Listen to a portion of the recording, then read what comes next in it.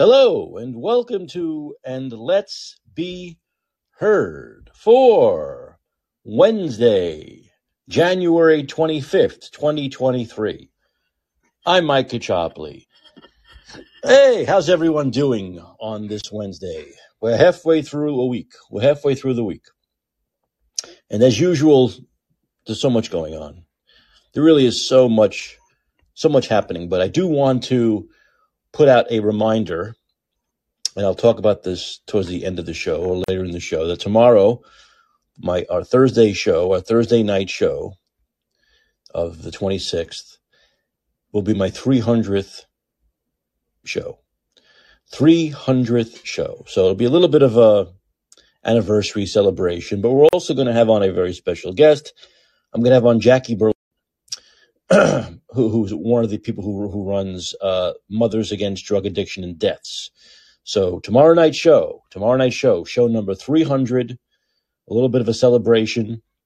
And also Jackie Berlin will be my special guest, Mothers Against Drug Addiction and Deaths. We'll talk for a while, and she'll also take your calls. So I want everyone to drop whatever they're doing tomorrow night. Whatever they're doing tomorrow night, I want them to be here sharp, 11 p.m. Pacific, 2 a.m. Eastern.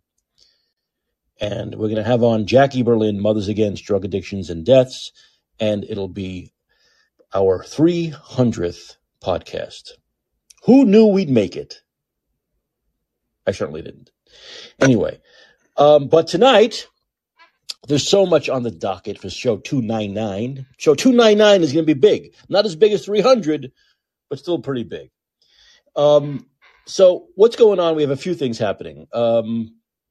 One is I believe Biden is sending 31 Stacey Abrams to Ukraine, which that's going to be let's face it, 31 Stacey Abrams. That's it. That's the win. That's the win for Ukraine right there. Russia's not going to Putin will never be able to deal with 31 Stacey Abrams. So 31 Abrams are going to, no, not Stacey Abrams. Come on, Mike. Stop it. Stop it, Mike. Stop being so mean to poor, not little Stacey Abrams. You can't say little. Poor Stacey Abrams. Abrams tanks. And we'll go into the differences between Abrams tanks and German tanks. I'm not quite sure there's some of a difference, but the bottom line is that those tanks are not going to be there for several months. This is the ridiculous thing, right? It's several months of when the tanks will finally arrive, and I'll read more about that in a while. Help, hurt, cause World War III. Who knows? The excitement never ends in the Biden administration. And to the extent they'll go to virtue signal.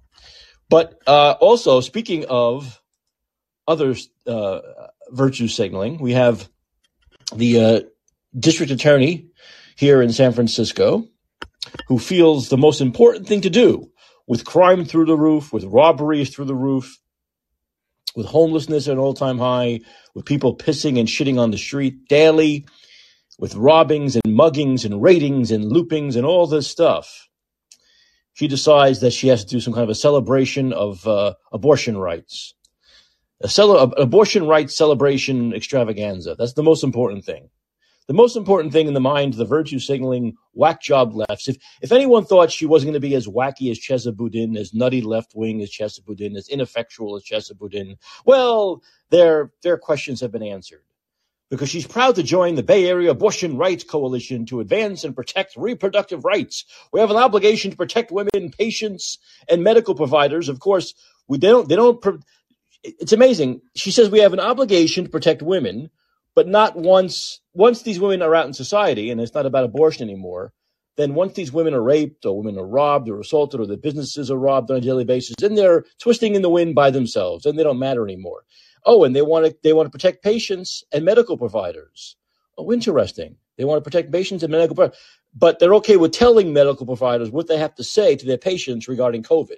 That's fine. Forcing medical providers to have to give the government line, the government Orwellian mantra on COVID, that's fine. That's fine.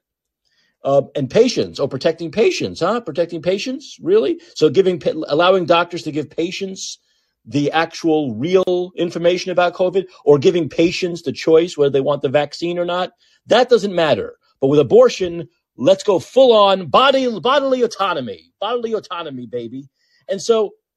And prosecute individuals who violate the law, harass, threaten, or intimidate those seeking safe access to care. Yeah, that's a big thing here in San Francisco. You knew that. Now, Brooke Jenkins is the DA of San Francisco. So that's a big thing here in San Francisco, isn't it? You can't get an abortion here. It's impossible to get an abortion. You can get 10 abortions an hour if you want to hear. One person, that is. What is she talking about? Who's harassing and threatening, intimidating those seeking access to abortions in fucking San Francisco? This is what she deals with? She doesn't care about those who threaten, harass, kill, and rape people in the city. That's okay. But this fake, made-up, phony unicorn of people threatening and intimidating those seeking to have an abortion in San Francisco. They make shit up. Don't you understand that? They make shit up. They simply make shit up.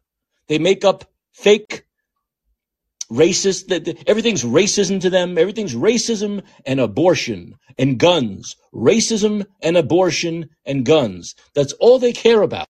Everything comes down to race, abortion, and guns. They make issues out of non-issues. They make issues out of non-issues. That's the specialty of the left. The wacky left.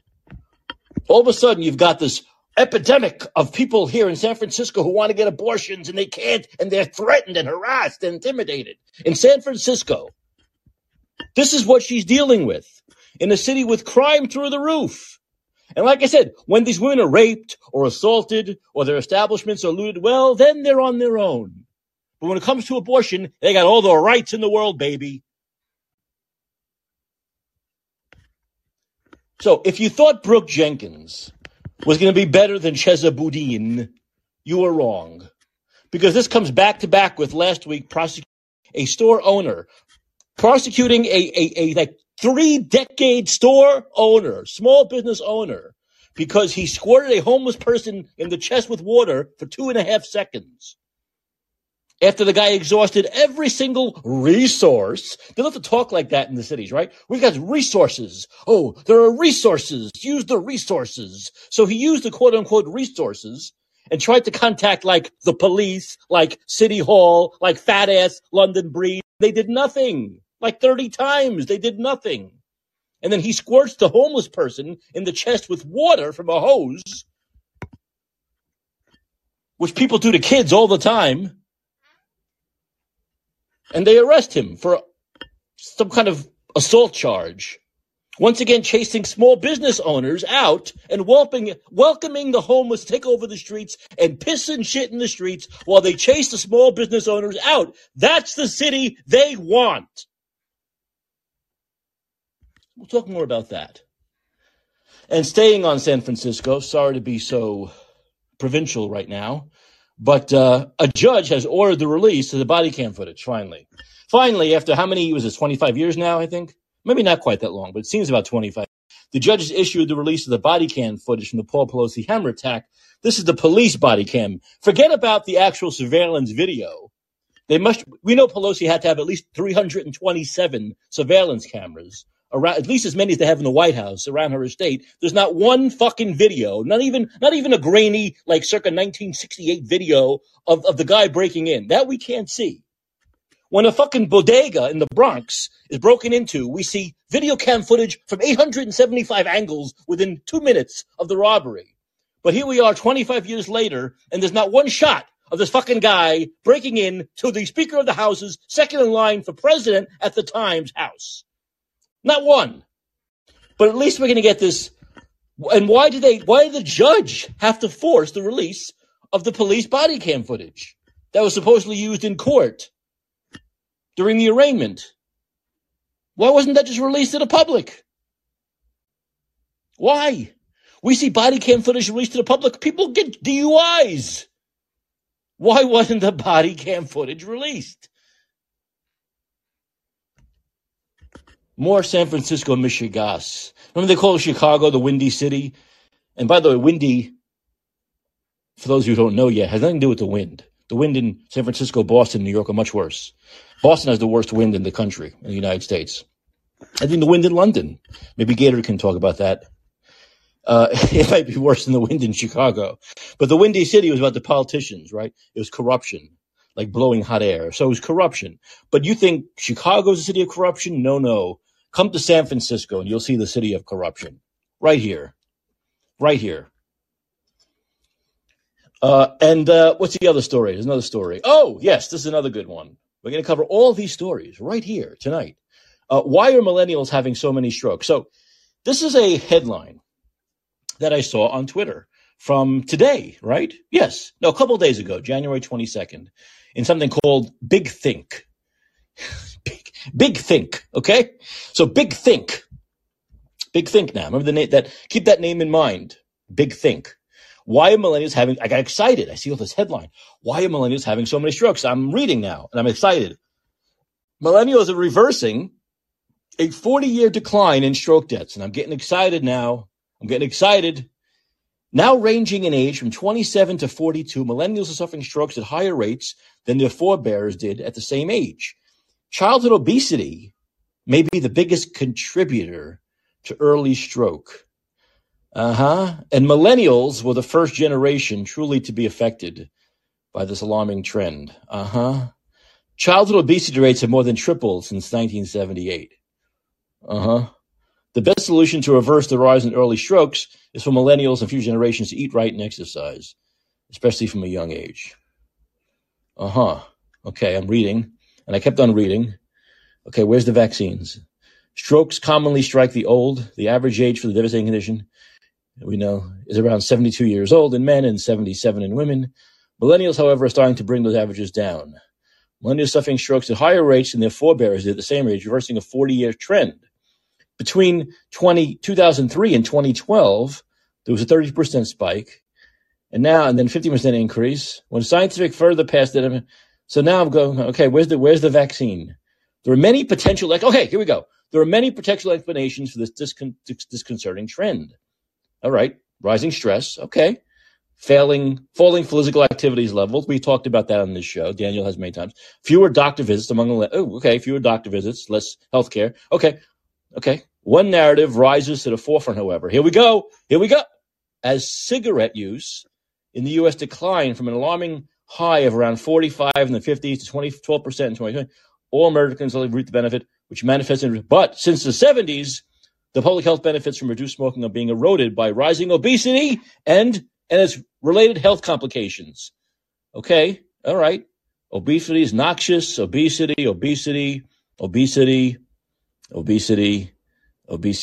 cancer, diet and exercise. Wait a minute. The best solution to reverse the rise in early stroke. All right, don't get the jab. No. Millennials and future generations to eat right, exercise, schools and parents. And that's the end of the article. Wait a minute. That can't be right. There's got to be more.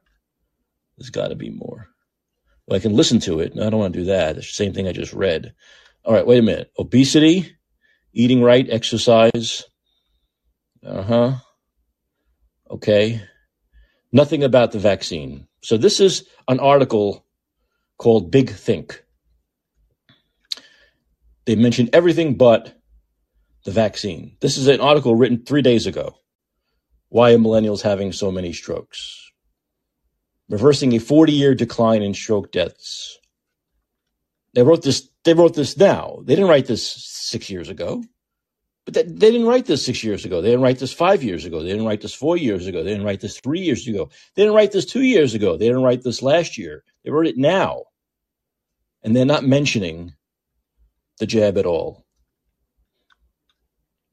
Many reasons, they say here in this article. Many reasons, but many potential explanations, but nothing about the jab. Not even one mention of the vaccine. So this is the game they're playing, folks. This is the game they're playing. We knew they'd play this game, right? Death by coincidence, I think, is trending on Twitter. Died suddenly. Hashtag died suddenly is trending on Twitter. And we know they come up with all these different explanations, right? They come up with all these excuses. They come up with COVID itself, right? But there's no scientific data that proves that COVID causes heart attacks and strokes. There's no scientific data that proves that, especially in young people. obesity has been around, but obesity is not a new thing in this fucking country. Who are they kidding? Who are they kidding? In fact, really, who are they kidding? People started to exercise much more in the 80s and 90s and 2000s than they did before then. There weren't these big gyms and gym memberships the way there are now. Everyone has a fucking gym membership. That became very trendy, especially in the 90s. That's when I started working out. What are they talking about? If you're going to talk about like the last few years in like 5-year-olds and 10-year-olds, they're being brought now on cell phones and not getting out. Yeah, but that's not the 25 to 45 generation. What are they talking about? It's all lies. It is. It's all twisting and turning to try to, in other words, it's admitting there's an issue now, right? So why are they're admitting millennials are having more strokes because they can't not, but because like millennials are having more strokes. So they can't not admit that. So what are we going to do? We have to write a story, right? We got to write a story about this, but don't you dare mention that. I can see the editor-in-chief saying, don't you dare mention the jab. I want you to mention 17 other things it can be to try to excuse it. But none of them make any sense. It's written now. It's written in 2023, okay? Obesity didn't just start last year. Obesity didn't just start a decade ago, okay? And like I said, I can make the argument that people worked out, ate better in the 90s and 2000s than before then, okay? So I don't understand. Yes, obesity is still an issue. We talk about this, 40% or whatever, but it's been like that for a long time. I mean, you got to go back, 6, 7, 8 decades? Not 40 years. I think 80 years. When you start seeing people who are much thinner in this country, right? Where there was much less obesity. But this is not a new fucking thing. There's no way you can attribute this incredible rise in sudden deaths, in strokes and heart attacks of 25 to 45-year-olds due to like obesity and not eating right. That's basically what the whole article was. They say there are many things this could be, and basically all they talk about is obesity and eating. That's all they talk about. That's all they talk about. Once again, if you want to go into this, not the millennials. What's the generation? Generation X, Z, Y? I don't know what it is. The new generation now. We're talking kids that are, 10 to, 18, 20 years old now. I could see them having problems 10, 15, 20 years down the line because, yes, we're getting back into that bad pattern of kids just sitting on their fucking asses on their cell phones, playing video games, not getting out there playing with their friends. But there's no way you're telling me the millennial generation, you can just blame this on obesity and not eating right. Bullshit. Bullshit. It's been that way too long for us to see this now. And not at least give 2 lines to the possible vaccine side effects. That's all you got to fucking write. Is now we're beginning to look into possible vaccine side effects. End of story. They don't even put that much in there. This is the game they're going to play, and they continue to play it. People can drop, this number can go up 500%. They're still not going to administer the vaccine. They're going to say, oh, it's extremely long-winded COVID, whatever the fuck they call it. Oh, it's everyone's fat. People aren't going out. They're going to blame everything. It's the bad air. It's air pollution. It's climate change. They'll blame every fucking thing in the world they can that would make any possible sense at all, put it all together and package it up because I don't want to talk about the jab. Forget that there are leading cardiologists like Dr. Peter McCullough saying this is causing heart attacks, strokes, blood clots, myocarditis in people of all ages, especially the young. Forget about that. They don't care. They don't care. The journalists know better than Dr. Peter McCullough. A journalist or Big Think, whatever the fuck it's called, knows better than the leading cardiologist in the world and other major cardiologists and doctors who have said the same thing. That there's no doubt. The data is clear. It is absolutely clear that the vaccine is causing strokes, causing injuries, causing deaths. And we know when the dust is settled, when everything is said and done, in the end of the day, these vaccines are going to cause more harm and death than good. They're going to kill more people than save. We know that. They already have. We know that. It's just they'll never admit it, but that's the case. That's the bottom line. These are the shittiest vaccines in the history of vaccines. They are the shittiest vaccines in the history of vaccines. Then you have morons. Talk about pussy-whipped morons like Joe Scarborough, who come on and say he's glad he got the 85th jab because it made his cold lessen. He truly believes like his 85th jab he took made the cold he just had not kill him. And that if the rest of us decide not to get the yearly jab like he does, we're all losers. We're all anti-vaxxer conspiracy theorists. Go on MSNBC and see how many big pharma ads they run. And then ask yourself why Joe Scarborough would say something so bat fucking crap stupid. So bat crap idiotic. Because like most of big media, he goes down on big pharma and has a smile on his face as he does it. And tells the rest of us that we are the bad guys, that we are the selfish. Because we don't do that. We don't get on our knees to big pharma. We fight that. It's what makes us the bad guys.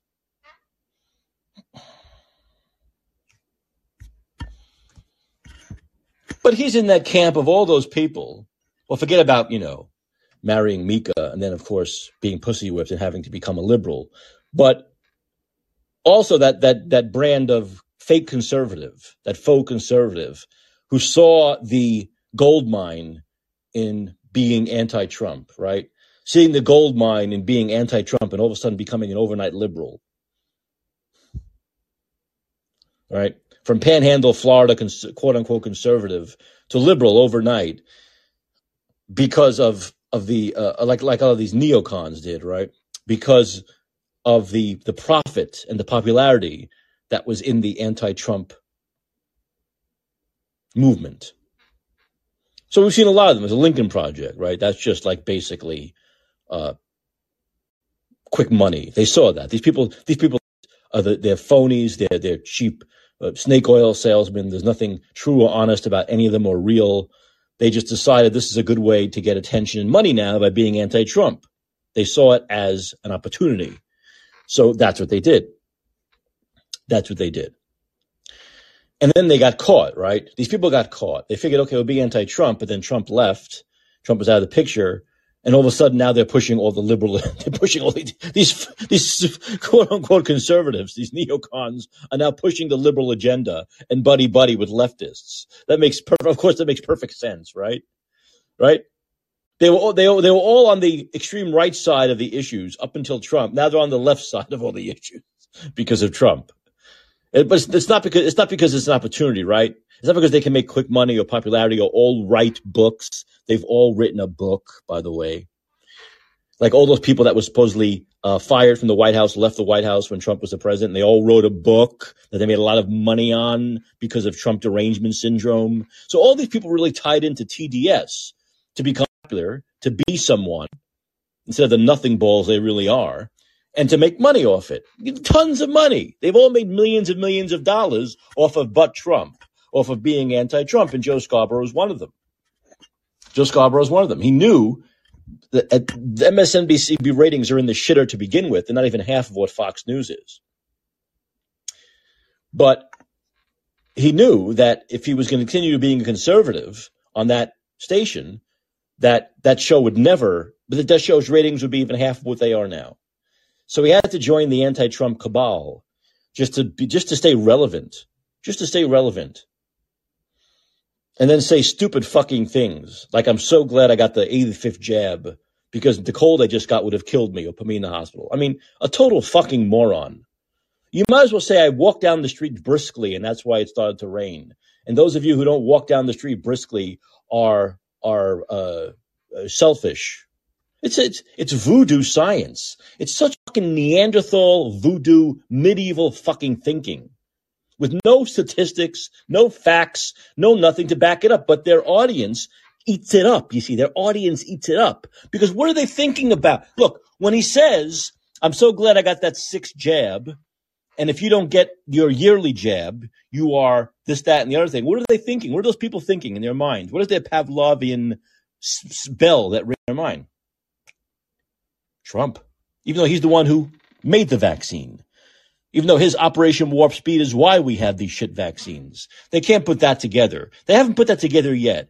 I'm still up in the air as to whether, with the campaign starting, I know we've had some debate on the show. We'll continue with the campaign starting soon. And if Trump, this is a big if, I don't think he will, but if he continues to plug the vaccine, that the left will turn on the vaccine throughout 2023. As we go through the campaign, as we go through 2023, if Trump at his rallies and interviews continues to plug how great this vaccine is, that the left will turn on it because they have to be against what he's for. We'll see if that happens. I think Trump would be a moron to continue to promote the vaccine because he's not going to win the primary. He's not going to win the Republican primary now. Keep continuing to promote these vaccines as being good when they're shit. So maybe he'll just drop that eventually. But that's what the MSNBC viewers think. Whenever they think about the vaccine and people taking it, it's you're anti-Trump. Not taking it, Trump is the one who still fuels that feeling in them. And that's what people like Joe Scarborough prey on. Trump derangement syndrome. Daniel, what's going on? Can you just imagine what would have happened to the abortion argument across our country if Trump would have come out directly in favor of the pro-choice side? Oh, well, that's a good question. I don't know. That's they're so ingrained in being pro-choice. I can't imagine. I think they would just ignore that.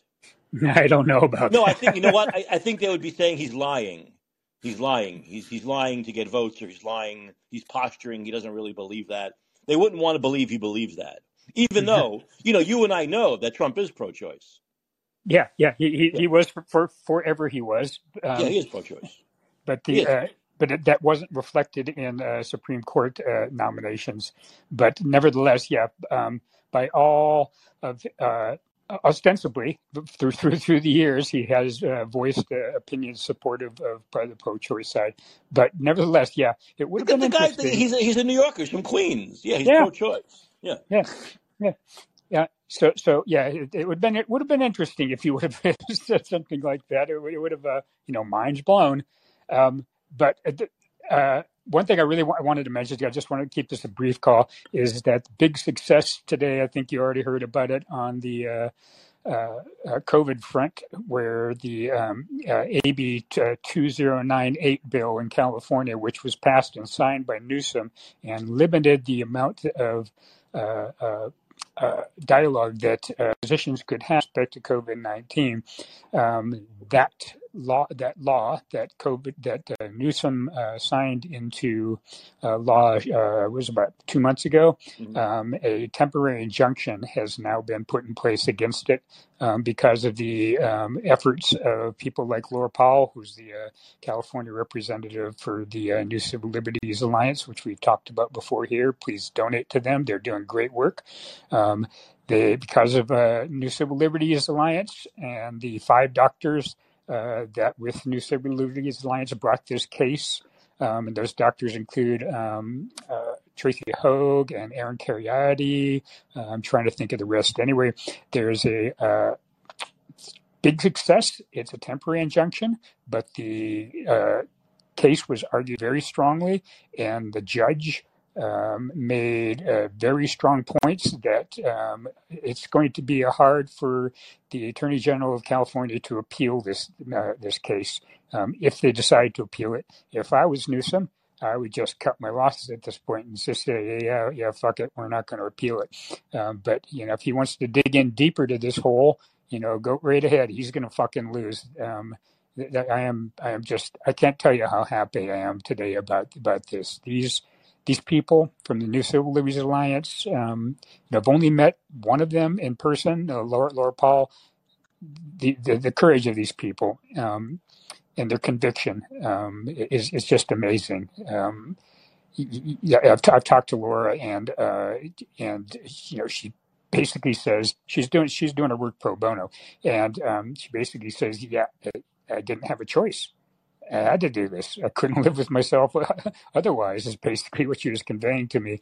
Um, yeah, amazing people with amazing conviction, and they're winning, and let's help them keep winning. Yeah, and the good thing about this is once again, it's not a final ruling, but it's an injunction, preliminary Yep, injunction, temporary which injunction. right. So right now there is no law while it's being catered, right? Basically, that's the way it is now, Yep, right? So the bill was supposed to take effect on January 1st, all right? yep, But under the law, the Medical Board of California could discipline physicians who, yeah, they could.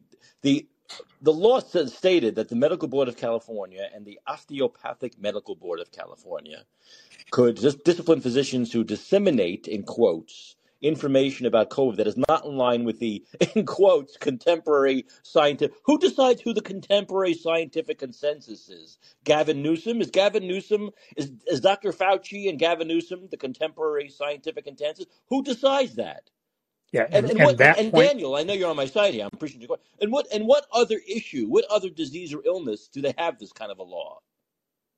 None. Of course not. And that of course the misinformation and the nebulousness of defining what misinformation was something that the judge focused on heavily, although there was tons of other issues that were brought in and all synergistically impinged on what the judge was focusing on centrally, which was this nebulous definition of misinformation. But it was a well-argued case, and the judge saw through it. Saw through the attorney general's side of this thing. I think they have a good.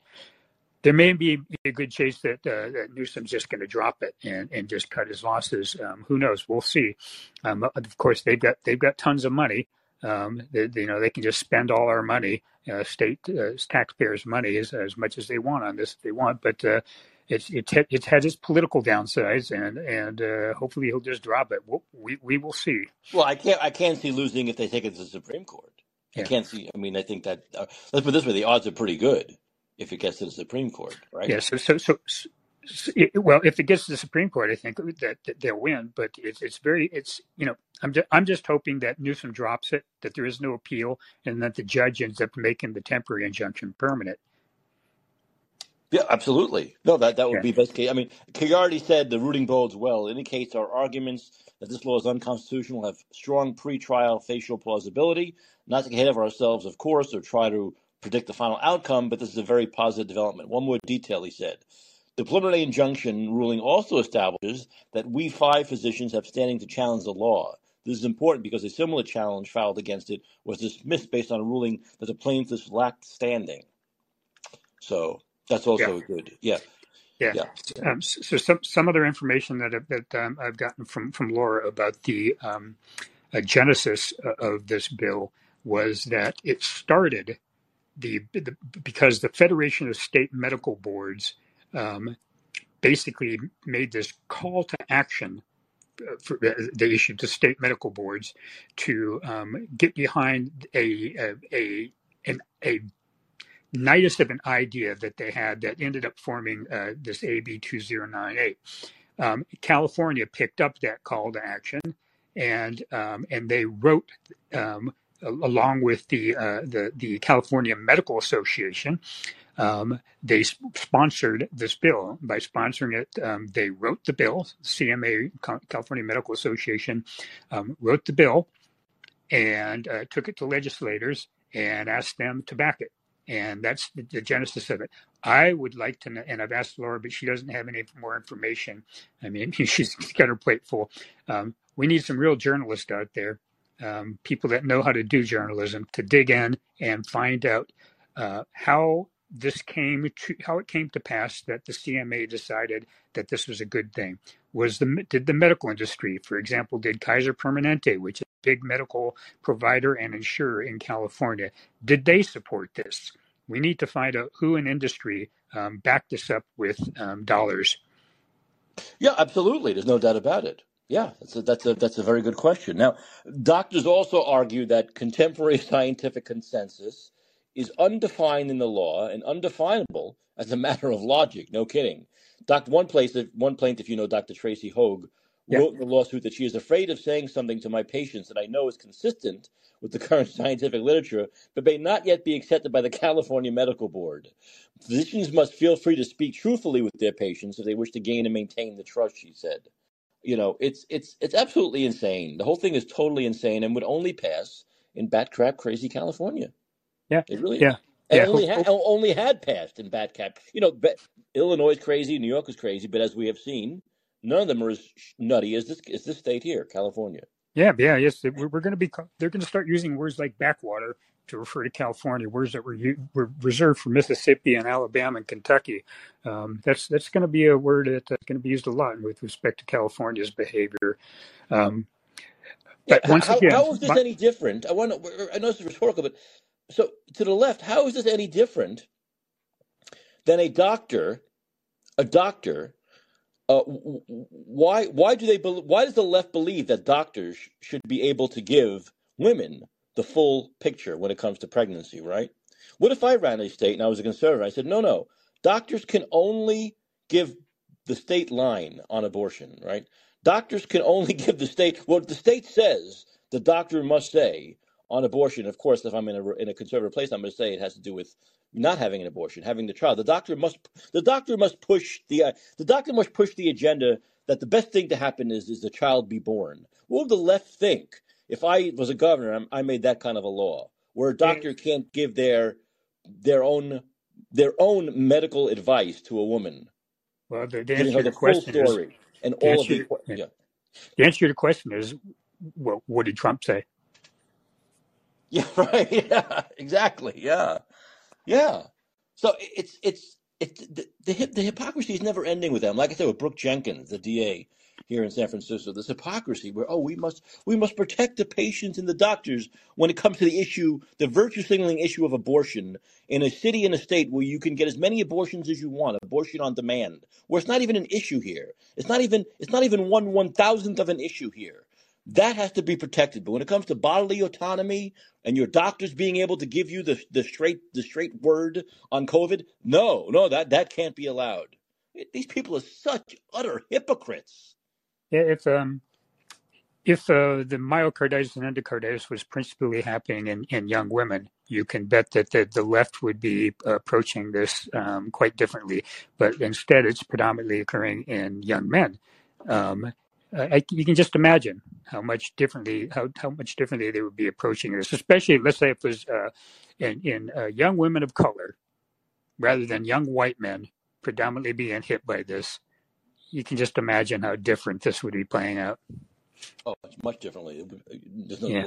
That's But anyway, yeah. rather than bringing things down, I am basking in the winds of NCLA today. It just put a huge smile on my face, and it seems like a crack in a 6-foot thick concrete wall that finally some light is streaming through. It's good news. It is good news, and I just hope that our evil governor is at least rational enough to realize that he needs to bail on this, appealing this, or else he's gonna be Jacinda. Well, that's true. I mean, he'll definitely have egg on his face. But he's had egg on his face about other. Look, he got egg on his face from day one on the churches. Has it stopped him? See, that's the thing, Daniel. He got egg on his face from day one on the churches. Yeah, but He was bitch slapped on that. Did that stop him?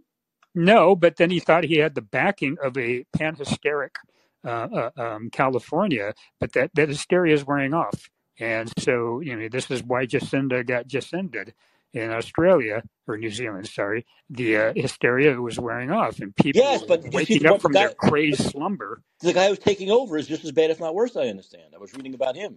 Yeah, but that's why Jacinda stepped down, though. He may be just as bad, but that's why Jacinda left. And this guy is going to meet the same fate if they think they're just going to put a different face on it. It's not going to work in New Zealand. It's not going to work anywhere.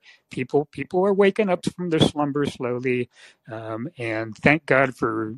I use that phrase a lot these days, even though I'm not a believer. But thank God for people like in the NCLA and our local representative here in California. Where's the ACLU? Where are The they? ACLU is dead as a civil liberties union. They Yeah, no longer exist as a civil liberties union. I'm seeing all these letters, but I'm not seeing ACLU. I'm not seeing Yeah, those letters. yeah. Those letters, you might as well flush those. They are never going to be associated with civil liberties ever again. No, of course not. But when it comes to fundraising, they certainly know how to fundraise based Yeah. on their virtue signaling.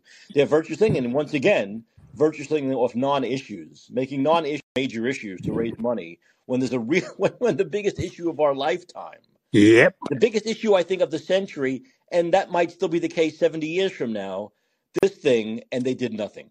They were Did totally nothing. silent, crickets, right? Yep. Yes, indeed. Well, I got to get going because I got an Please early go to morning. But Bob's thank you, Donuts. Mike. Go to Bob's Donuts and get me a glazed, get me a chocolate, and get me a those ones you love, the ones you love with the raspberry filling inside. You Oh, know, gross me out, do you dude. know I went on? You're gonna die. I went on. Daniel and I have gone to a place called Bob's Donuts in San Francisco. They have two locations, right? And one of them is 24 hours, and we go. We've had, and they have great donuts. There's a line out the door like at midnight for donuts. And I love the donut with the raspberry and the filling, the raspberry filled donut, which gets him ill. I went the other night. This is how lazy I am, Daniel. I went on Uber Eats to see if Bob's to see if Bob's Donuts delivered. Wait a minute. So I go. They do. They deliver 24 hours. I'm like, oh shit. One. I'm thinking after the show, I often have like a sugar thing, my sugar rush or whatever it is, and I want to eat. So I went on, and Daniel, I put in four donuts in the cart, and it was like $22 Oh my god. because of the delivery fees.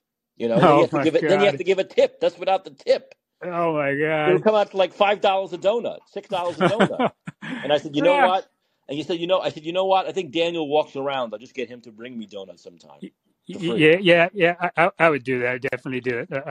It's a mile and a half to walk here for the donut mile. So that's 3 miles. I figure I'm walking my donut off Yeah. if I ever walk over to Bob's to get one. I said, for a moment I was going to do it, and I was saying, no, no, no. I can't be that much of a lazy bastard and spend $25 on four donuts. There's no way. And it's also, they're not going to be as fresh by the time they get here. It's better to buy them there and eat it right away. Yeah. Especially if they're hot off the or straight out of the fire or whatever, or the grease or the oil, whatever you cook their particular donuts in. I guess if it's baked or cake, they do them differently. I don't know the whole donut How's thing. that? How's that for stomping out obesity? Buying donuts on Uber Eats, sitting on my Well, couch and if you having if you donuts. walk a mile and a half to get one and a mile and a half back, you're cool. That's the whole idea, right? That's the Yeah, best. yeah. All right, Daniel. Have a good one. Hey, You Daniel, don't too. forget to Thanks. listen tomorrow night. Jackie Yep, I Berlin will will be on. definitely Okay. tune in. All right. All right. Okay. And once again, I do want to make another reminder that tomorrow night, Thursday night show, the 26th podcast. And I know people will look on call in and go, Mike, I see like 100. No, okay. I'm talking about podcasts, not call in podcasts, podcasts. My podcast started in November of 2021 on Spotify and Apple and Google and all those other places you put podcasts. And I discovered, like about a year ago, I discovered call in, and I went on call in. So if you put them all together, tomorrow's my 300th episode. So my 300th podcast of On Let's Be Heard will be tomorrow night. And then my special guests will be Jackie Berlin of Mothers Against Drug Addiction and Deaths.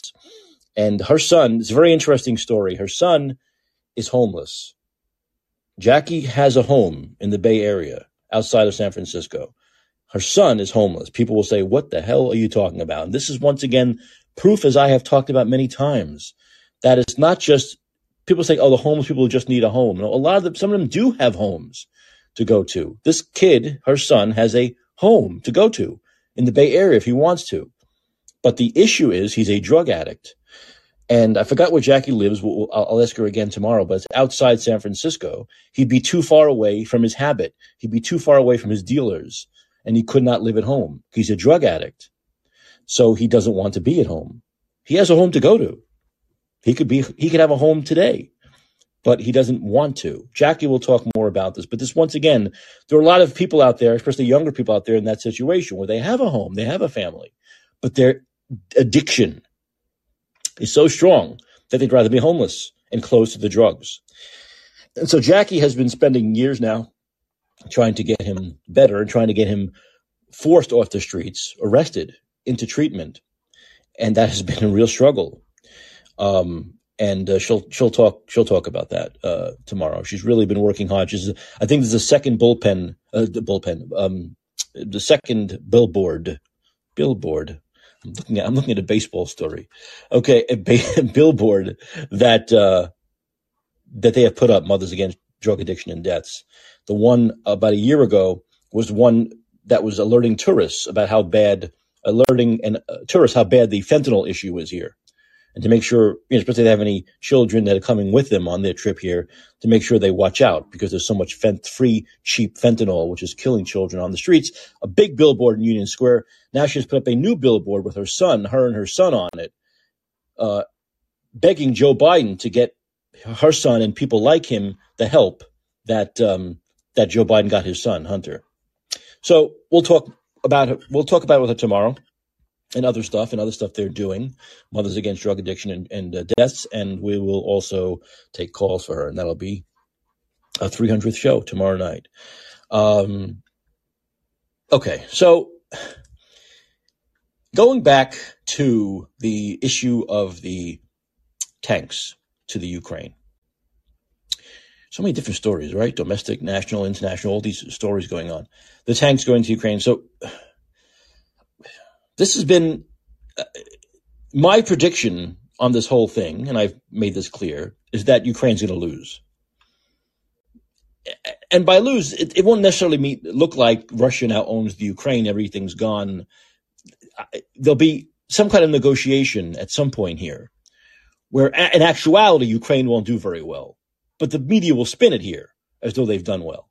The media will spin it here, if not for the, heroic Zelensky and all the money and stuff we've given, they wouldn't have gotten the kind of deal they got, and they actually better. They'll spin it to make it look like they've done well, but they'll lose.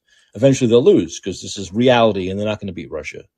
But we continue to pretend. The legacy media continues to pretend, play this game, this fantasy game, this fantasy video game movie that Ukraine can win.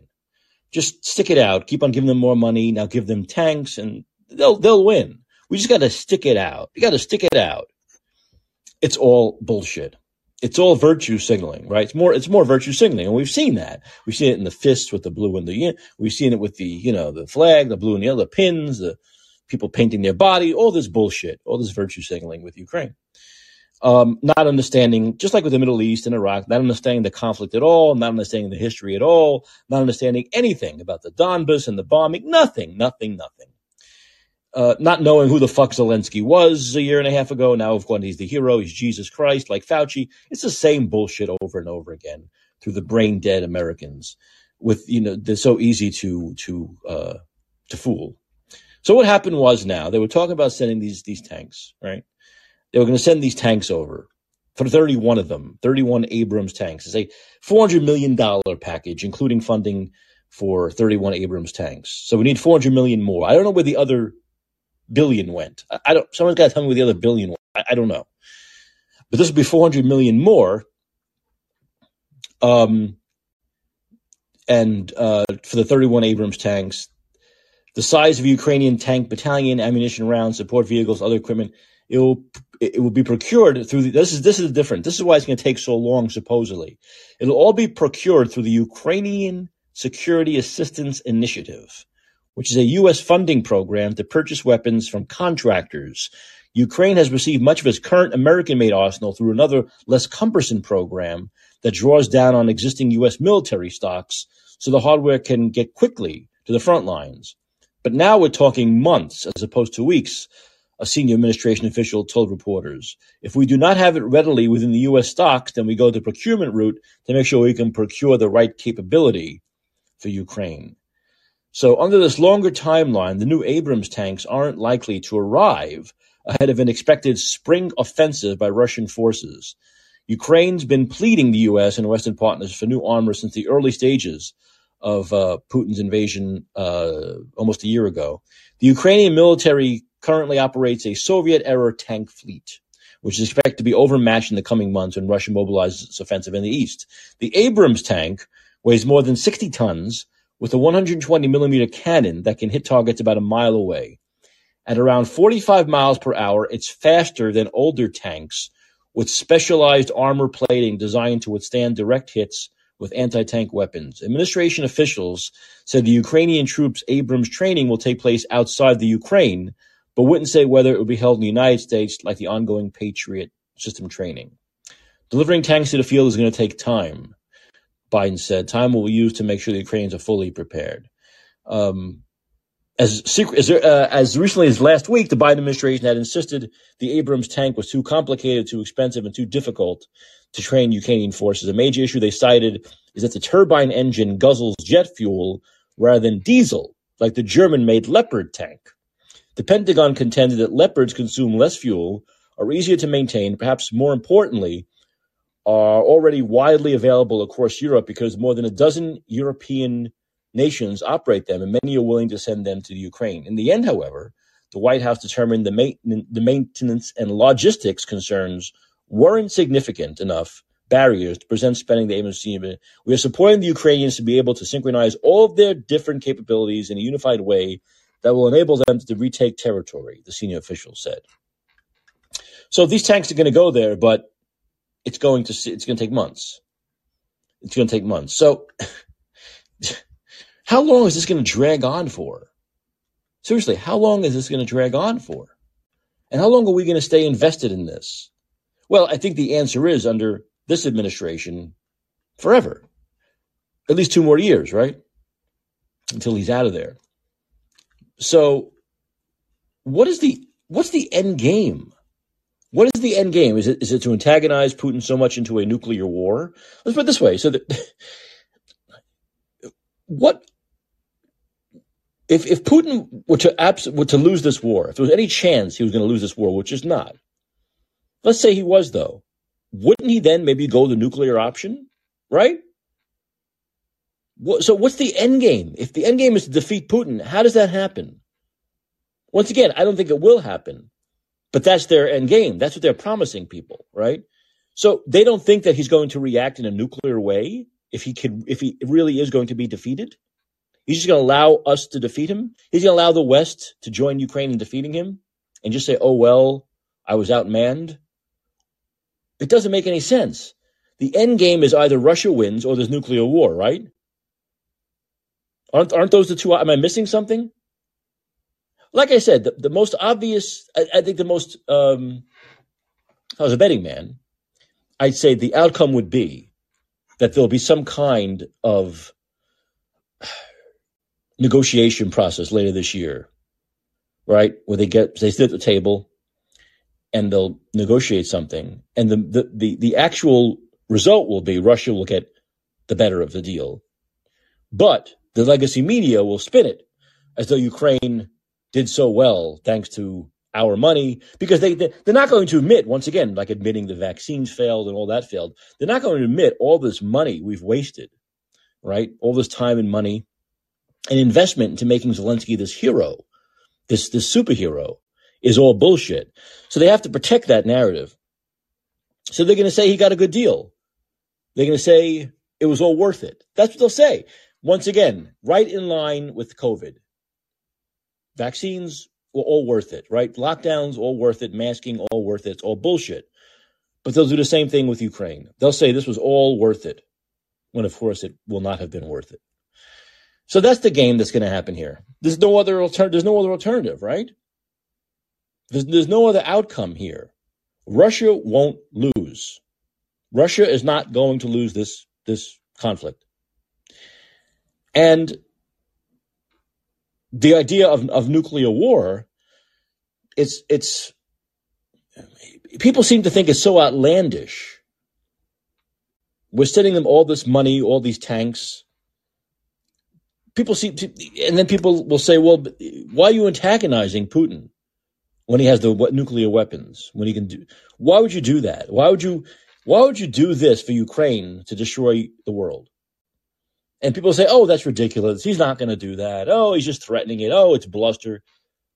But then on the other end, this is why they don't make any sense. On the other hand, they say he's nuts, right? They say he's sick. He's got cancer. He's deranged. So if you believe all that stuff, why wouldn't he do? What's he got to lose? If Putin's this horrible sociopathic guy, doesn't care about anybody else, and he's going out himself anyway. What does he have to lose? So they're not making any sense when they talk about this. Of course, the legacy media never makes any sense. But there's no logic to this. There's no logic to any of it. When you look at what is the end game here? What's going to happen in the end? I've given my prediction.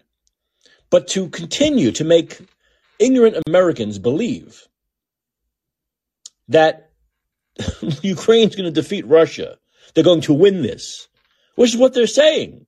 Those are the words they're using. Those aren't my words.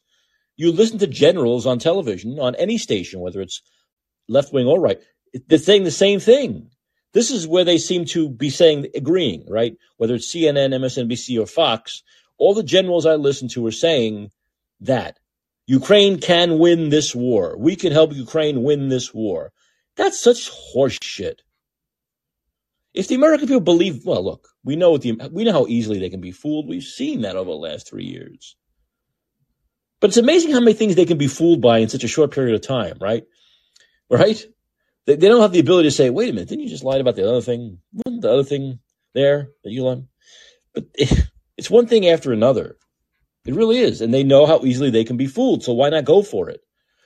Once again, these generals, I see 5-star generals saying that Ukraine can win this thing if we stick it out, right? And I think that's total garbage. Yes. Well, the negotiating table, I think, is the only way this logically can end. Right? Logically can end. But the only way it gets to the negotiating table is to force Zelensky to go there, right? Because this is a big ego trip for him. He's another one who doesn't seem to care about World War III. He doesn't give a shit. This is all an ego trip for him. This is an ego trip for him. Once this is over, where does he go from there? So, unless he's forced to go to that negotiating table and stop playing this game of there's taking on money, pretending he can win, taking on money, guilting people here into believing that we have to give our money in tanks, guilting people into believing if we don't do this, we're causing the death and destruction of Ukraine. And this constant guilt trip he puts everybody on here. It's not going to happen. Negotiations won't happen because this is all working out good for him. Look, do I hate to sound so cynical? Maybe, but this is the truth. Keeping this war going is making him more popular and more rich, right? Just like keeping COVID going is making a lot of these doctors and politicians, people like Fauci, rich, right? And popular. And they all knew once this ended, COVID ends, if they would admit COVID was ending, so would they. So would their popularity. So would their gravy train. So they're not going to let COVID end. Just like Zelensky doesn't want to let this end. It's the exact same thing. Power and money. Power and money. Power and money, celebrity, validity, popularity. That's all that matters to these people.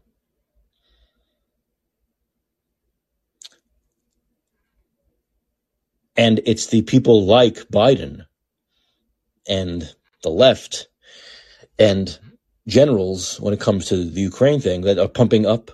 Right? It's our politicians. It's our citizens who are pumping up. It's the legacy media who's pumping up people like Fauci, creating that monster, making that monster more and more evil, right? Want more and more, want more and more. And the same thing's going on with Zelensky. They're feeding that ego. They're making the monster even bigger and bigger. At some point, and this would be very simple, but once again, this doesn't fit into the narrative of virtue signaling. If I'm the president, I'm saying, that's it. You're going to the negotiating table. You're going to the negotiating table. We're not giving you any more money. We're not giving you any more weapons. We've done enough. Go to the negotiating table and try to save face. That's it. And obviously we have the power to do that. But that would go against this narrative of virtue signaling, right? That might take like a real mensch, a real man, or a real woman. to do that. But no, we'd rather just virtue signal and virtue signal and virtue signal and put us more into debt, more into debt, more into debt, more into debt, more into debt, putting money into this war that's not winnable by Ukraine. It's simply not winnable. And at some point, like I said, we're going to have to say enough is enough, but I don't think this guy will do it, Biden. He doesn't have the balls to do it. He doesn't have the balls to do it. I know one guy who would. Not Trump, by the way. But that's 2 years away. How much more money are we going to feed these people? How much more virtue signaling can we afford? That's the question. How much more virtue signaling can we afford? And money can we afford to give to the Ukraine? Are we going to do this for 2 more years? Another what? 10 billion, 15 billion, 20 billion? When, like you will hear on this show tomorrow night, we have people in our streets here dying of fentanyl poisoning, dying of homelessness, dying of food insecurity. We have people here who need help, people here who need assistance. And you know me, I don't believe money's the answer. I'm not saying take the 10 billion from here and give it to that. Little politicians do it all the time. They throw money at things. But how about the attention? How about Brooke Jenkins in San Francisco puts her attention on crime, saving small businesses, protecting the innocent, protecting the tax-paying, high rent-paying citizens here, and less into this virtue signaling of abortion rights in a place where you can get as many abortions as you want, as often as you want. And we have a president, maybe, who talks more about the border and stopping the fentanyl poisoning and the drugs coming through the border, and puts more effort, yes, maybe money into that if necessary, hiring more border guards, getting that wall going again, stuff like that, rather than just feeding this virtue signaling of Ukraine, this virtue signaling of we can help Ukraine do that, we can help the hero Zelensky defeat the villain Putin. They realize that most Americans are in that movie mind. They live in a movie. They live in a movie. They live in a movie where a miracle mask or a miracle vaccine stops a disease. They live in a movie where this miracle happens, where the little guy defeats the big guy, right? The David beats the Goliath. They know Americans live in this movie land. And so that's what they play into, this movie mentality. Not real world, movie mentality. I love movies. Look, I review movies every Friday night on this show. But I understand that's not real life. That's like Hollywood. Like not real. But so many people in this country, that's the way they think. They think in black and white terms, right? In heroes and villains. That's just not life. That's movies. That's not life. I'm sure Zelensky was a great stand-up comic. He seemed to be a very funny guy. I've seen some of his skits before he was president. But the guy probably shouldn't have been anywhere near the presidency. Just the way this guy Biden should have been anywhere near this presidency. Really, Kamala Harris shouldn't be this heartbeat away from the presidency. These people don't belong in these positions. They belong in other positions. Biden belongs, in a home playing Scrabble. I'm sure he can do that real well, But it's like we have people in positions of power who just simply don't belong there. They don't belong there, and they're placed there by people who live in a movie world, not in a world of reality, right? In a movie world, the homeless people just need homes, right? Just build homes. I could see a movie like that, right? I could see a Frank Capra movie where they just build homes for the homeless, and no one's homeless anymore. But that's not the way it works. That's not the real world. There are other issues, you see. There are shades of gray. There are other issues. There are other intangibles. There are other things going on that make up the issue. But in some reasoning, Americans, especially the left nowadays, can't seem to understand that. They can't seem to see this. They want to see things in black and white terms. And virtue signaling is that black and white of feeling good about something, right? Feeling good about something. I'm waving a flag. I'm putting an emoji on my, I got an emoji. I have an account on Twitter, and I have 7 pronouns and 6 emojis. he, she, they, their, it, this, and Ukraine flag and gay rights, and the new gay flag that gives you epilepsy. If you have epilepsy, you go into a fit. If you see it, all this stuff. This is all gray. I'm such a virtuous person. I'm a virtuous person. What are you really doing? Nothing. But I'm virtuous. And and I've talked about this before too. We don't teach critical thinking in schools. They want to teach kindergartners about gender, right? They want to teach second graders about race, but they don't want to teach them critical thinking. Teach them critical thinking. Don't tell them they're racist if you're white. Don't tell them in kindergarten that they should have the right, without their parents' consent, to get sex change. I don't want to hear this shit where teachers should have the right to talk to kids about their personal fucking life and their gender identity and their sexual orientation. Are you kidding me? Teach them about critical thinking, but they don't want that. The government doesn't want your kids to learn critical thinking from an early age, because what you're telling them, when you teach children from an early age critical thinking, you're teaching them to be critical of the man, be critical of the official narrative, be critical of their government, be critical of authoritarian figures telling them what to do. They don't want that. Then you develop free thinkers, and free thinkers make up a democracy. They don't want that. They called free thinkers and critical thinkers during COVID conspiracy theorists, and they were right about 90% of everything, maybe even 100%. They don't want that. It takes away their power when we learn how to think critically from a very young age. There is no class called critical thinking. Maybe there's something in college, even though I didn't see many courses like that when I was in college. But certainly nothing in elementary school or junior high school or high school, which is about real submersive critical thinking ability, teaching critical thinking. But you also need professors, when you're teaching critical thinking, who are actual professors who teach critical thinking and not their agenda. That's another problem. A lot of them would just teach critical thinking as their agenda, their narrative is the way you're supposed to think. That we can't have either.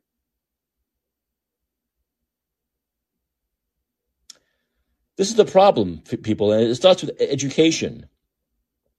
It starts with education. Like Ron DeSantis has said, he's banning a lot of these things. I mean, there was something called, they wanted to teach kids in school. What do they want to teach them in elementary school or junior high school? Queer theory? What the fuck is queer theory? What is queer theory? Someone just tell me what queer theory is. The theory what? That you should be queer? What is queer theory? Where are we in this country in like math and in English? Like bottom 20%, right? We're always down. They're always like 30, 40 countries above us. The wealthiest country in the world. And we're teaching queer theory. I don't even know what that is.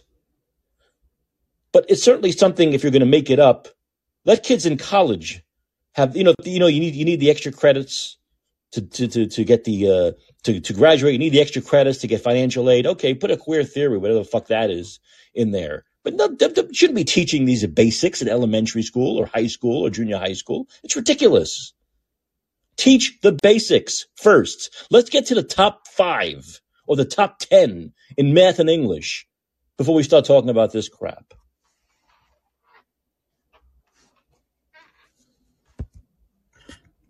And of course, the left will distort it and say, well, he doesn't want queer theory, meaning he's gay bashing.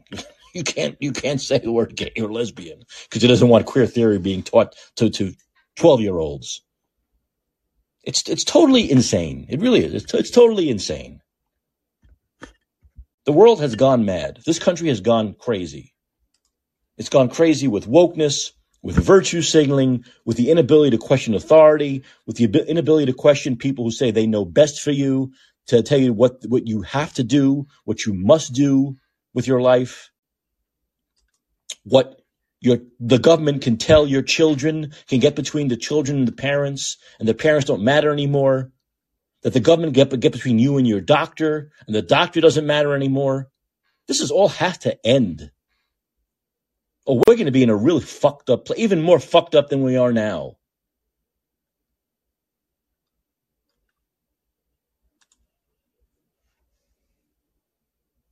Teaching critical race theory to children, making children feel, first of all, making black children feel that they're inferior still now, and making white children feel that they've caused that is absolutely disgusting. If you want to teach, first of all, teaching about history, I learned about history. It wasn't called critical race theory. I learned about slavery. I learned about civil rights. I learned about all that. I learned about how white people drank from one fountain and they made black people drink from another. Everyone's always taught that. I learned it in school. I learned it from a movie. There's no problem teaching that stuff. But why do we have to make everything about race? Why do we have to make everything about race? And why do the children growing up now have to bear that burden? Why do black kids growing up now have to be made to feel inferior, feel oppressed, feel like they have a sneaker on a foot on their throat? Why do white children growing up now have to feel that they've created that atmosphere, that they're the bad ones? It's absolutely insane. And don't tell me that's not what they're teaching, because that's what they want to teach. Because like I've said, I've learned about slavery. I learned about civil rights 35 fucking years ago in school. So it's not a new thing to teach that stuff, but this stuff is new. This stuff is new. And there should be no place in the schools for it. There should be no place in the schools for it. And when parents stand up like they did in Virginia, they kick out politicians who want to teach it. They kick out politicians who believe it should be taught. And they put in politicians who believe it shouldn't be. Hardly the Deep South, Virginia, by the way, in case you haven't checked on your map lately. People are getting more and more tired of this stuff. They're getting more and more tired of this stuff. And they're certainly getting tired of woke identity politics, right? I mean, let's face it. London Breed, Eric Adams, Beetlejuice in Chicago, the woman in New Orleans, they're all diversity hires. They're all diversity hires. There are people much more qualified than Eric Adams to be mayor of the largest city in the country, more qualified and smart than London Breed to be mayor of this city, San Francisco, Lightfoot in Chicago. But they're diversity hires. How's that working out for these cities? How is identity politics working out for people in these cities? And when I say people in the cities, I want you to really think black people, because they're the ones who are bearing the brunt of this stuff. They're the ones who bear the brunt of the crime. So these supposedly diverse hires are actually hurting the exact race they're supposed to lift up by hiring these people. Because crime's going up in inner cities. That's where the crime's going up, in inner cities. Those are the people who suffer the most.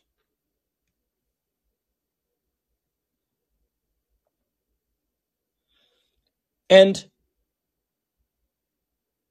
instead of going away with their tails between their legs, people like Lori Lightfoot run for re-election. Why?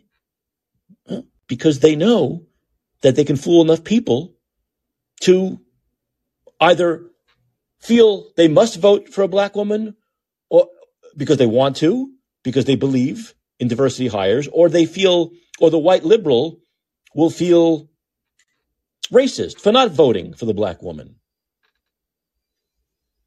Right? There goes your virtue signaling. Maybe it's white guilt if you vote against a black woman or a black man for mayor of a city. Maybe it's a white guilt. You have to do it. The liberal white guilt. That's a big part of it also. So instead of just going away with their tails between their legs, they run for re-election in a city where crime is like up hundreds of percent. I mean, Chicago is a disaster. New Orleans was a nice city. Always a little dirty, tell you the truth. I've been there a few times. But it was a nice city. And now it's like, I think crime there per capita is worse than Chicago now. And the mayor there is caught spending money on this luxury apartment and flying first class. And when she's asked about flying first class, she says, a black woman is not safe in coach.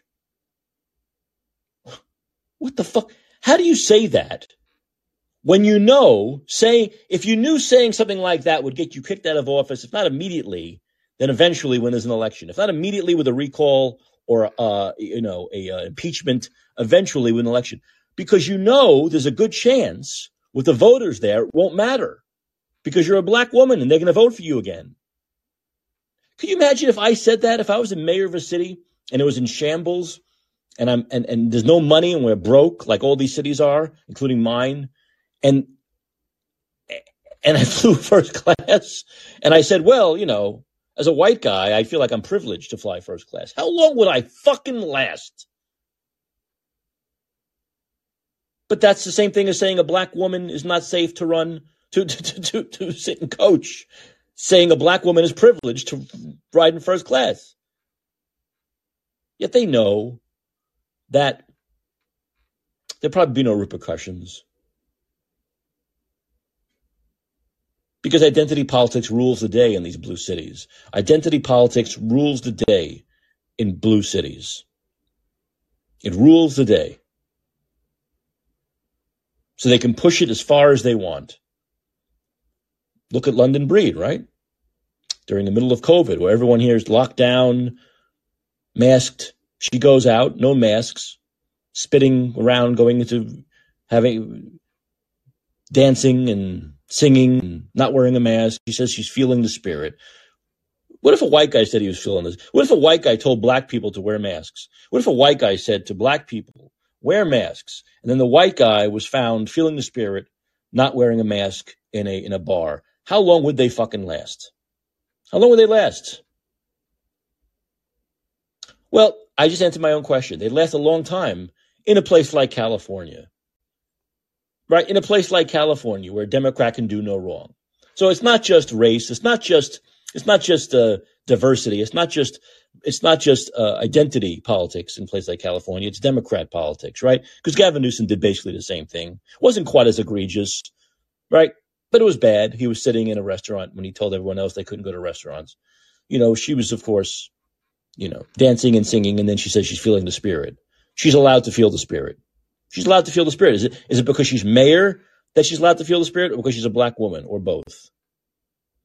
But it's the brazenness of these politicians throughout COVID, throughout this crime epidemic. It's the brazenness where they can continue to flaunt in your face, where New York City's becoming like New York City in the 70s again, right? It's becoming a total crime-ridden shithole. That beautiful time, that period of the 90s and early 2000s when Giuliani was mayor and it was a clean city and one of the safest cities in the world, and continued into Bloomberg, has now become once again a crime-ridden shithole. And their mayor has been talking tough for a year and doing nothing. Instead, he goes to the border. Why is the mayor of New York City at the fucking border? Why is the mayor of New York City at the southern border when his city is in shambles? Why? Because he's another egotistical bastard who wants to look like someone who's important. That's why. Photo ops with a jacket that reads Mayor, New York City Mayor. While people in his city are dying, people in his city are being pushed on tracks. This guy goes to the border for photo opportunities. But once again, it's this flaunting, knowing that the people are not going to hold you accountable. The voters are not going to hold you accountable. If the voters were going to hold these people accountable, there would not be any of this shit. There wouldn't be any feeling the spirit. There wouldn't be any saying that a woman can't fly in coach, not safe flying. There wouldn't be any going down to the border while your city's burning. There wouldn't be any of this stuff. There wouldn't be going to the French Laundry whenever no one else can go out. There wouldn't be any of that stuff if there was accountability at the ballot box. No, there's not. They're basically saying, and I've said this before without saying it, what are you going to do about it? What are you going to do about it? And the answer is nothing. Nothing.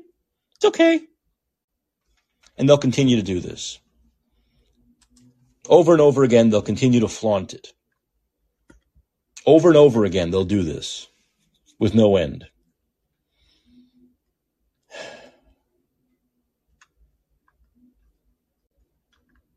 The problem is, the rest of us, people like me, have to suffer along with it. If only those people who voted for these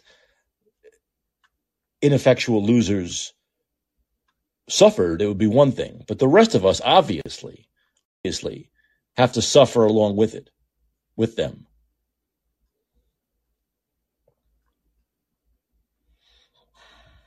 Speaking of suffering, poor Adam Schiff is really suffering. He's suffering. He's putting up TikTok. Wait a minute.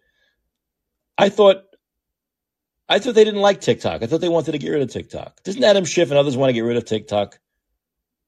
He was on TikTok today complaining about being removed from the Intelligence Committee by McCarthy. Why was he on TikTok? Oh, my goodness. Once again, the hypocrisy, right? They want to get rid of TikTok and they go on TikTok. But he's upset that McCarthy has removed him and Swalwell from the Intelligence Committee. After the guy was wrong about everything regarding intelligence, he's been wrong about, right? Russia to the January 6th, everything. He's been on the wrong side of everything.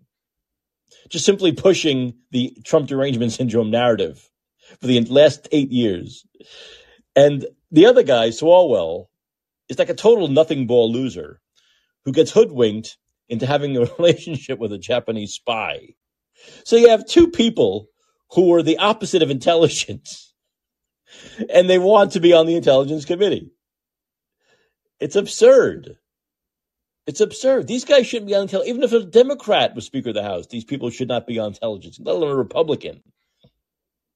So these same people will always say, oh, elections have consequences. Well, elections have consequences. The Republicans won the House. You're out. Don't go on TikTok and cry about it.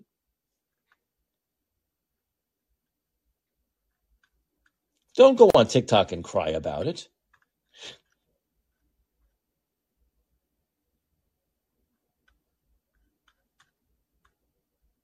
You have to remember something. They will always play the victim. And we know these people have been the victim. We're the ones who were victimized by them, by their incompetence. But they'll always play the victim. They're always the victim of like Republican vengeance. It doesn't matter that they're totally incompetent. It doesn't matter that they're compromised. It doesn't matter that they've lied for all these years. None of that matters. None of that matters. Look, Schiff and Swalwell were promoted up the ranks by Pelosi simply because they were virulent anti-Trumpers. That's all it was. They were virulent anti-Trumpers. They were really good at it. They were really mouthy, big mouths, right? Getting on MSNBC and CNN to talk their shit about Trump. That's why they've been promoted. She wanted anti-Trump loudmouths. That's what she wanted, Pelosi. That's why they're there. They have no reason to be there.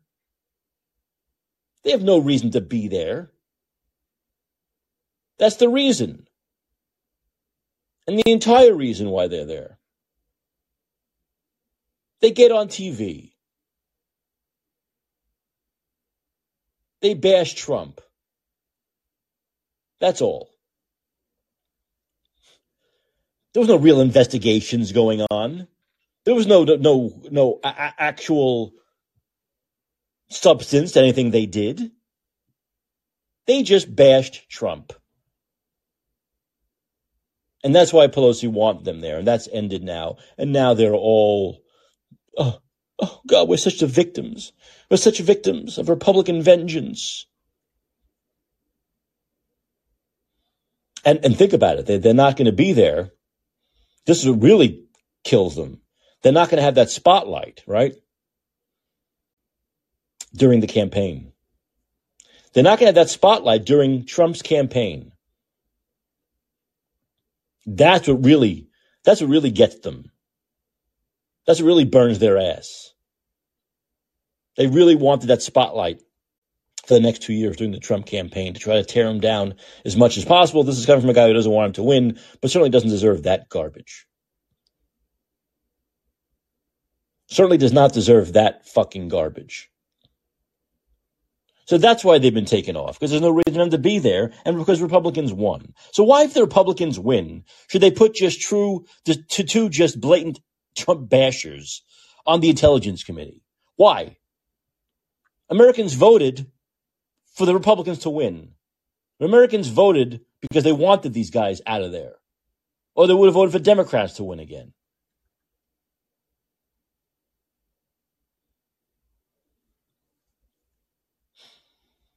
But they'll cry. They'll go on TikTok and they'll cry. Oh, we're such the victims. And a number of people in their party will believe it. A number of people in their party will believe it. Once again, I want to take this chance to remind everyone that tomorrow's show is a very special show for two reasons. One, it's my 300th show. I'm going to give myself thumbs up. 300th show. So it's a little bit of an anniversary. But also I'm going to have Jackie Berlin of Mothers Against Drug Addiction and Deaths on. And she will talk about the fentanyl crisis throughout this country, but also, of course, it's really bad here in San Francisco and the Bay Area. So she'll talk about the fentanyl crisis, her ideas of how we can combat it, her ideas of how we can help people who are out there who are drug addicts on the streets get help. Like I said, her own son, who is a drug addict for a long time now, who lives on the streets of San Francisco, to be close to his drugs and his drug dealers, and the billboard she has just put up, the second billboard her organization put up regarding fentanyl crisis and addiction. So that's going to be. I'm looking forward to that. It's going to be a good show, and it'll probably get us into a pattern of maybe talking about fentanyl more, because even though you're not hearing about it on the legacy media, fentanyl is a huge, huge problem. It's a huge problem. It's one of the biggest problems our country is facing now. Forget Ukraine, forget COVID crap, forget all that nonsense. Fentanyl is the issue. And because we have an administration which has open borders and allowing millions of people to come in, including drug dealers, cartels who are spreading this, they don't want to talk about it because they're creating the problem. They're creating the problem. When you see a fentanyl overdose, it's not an overdose, by the way, and I'm sure Jackie will talk more about this. It's a poisoning. For a lot of people, it's a poisoning because they don't know they're taking. You're poisoned. You don't know you're taking poison. A lot of young people think they're taking some other kind of a pill, and there's fentanyl laced in it, and they die. So it's a fentanyl poisoning. And so they don't want to talk about that because it goes back to their lax border policies, right? They don't want to talk about it.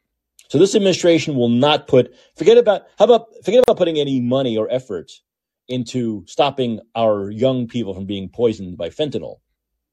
Record numbers of young people dying every month now in this country from fentanyl poisoning. They won't talk about that. They won't put any money and effort into that. You're not going to see any packages. And this is another thing that it goes to Congress, and I'm hoping the Republicans address this now that they have the House. How about packages to deal with the fentanyl problem?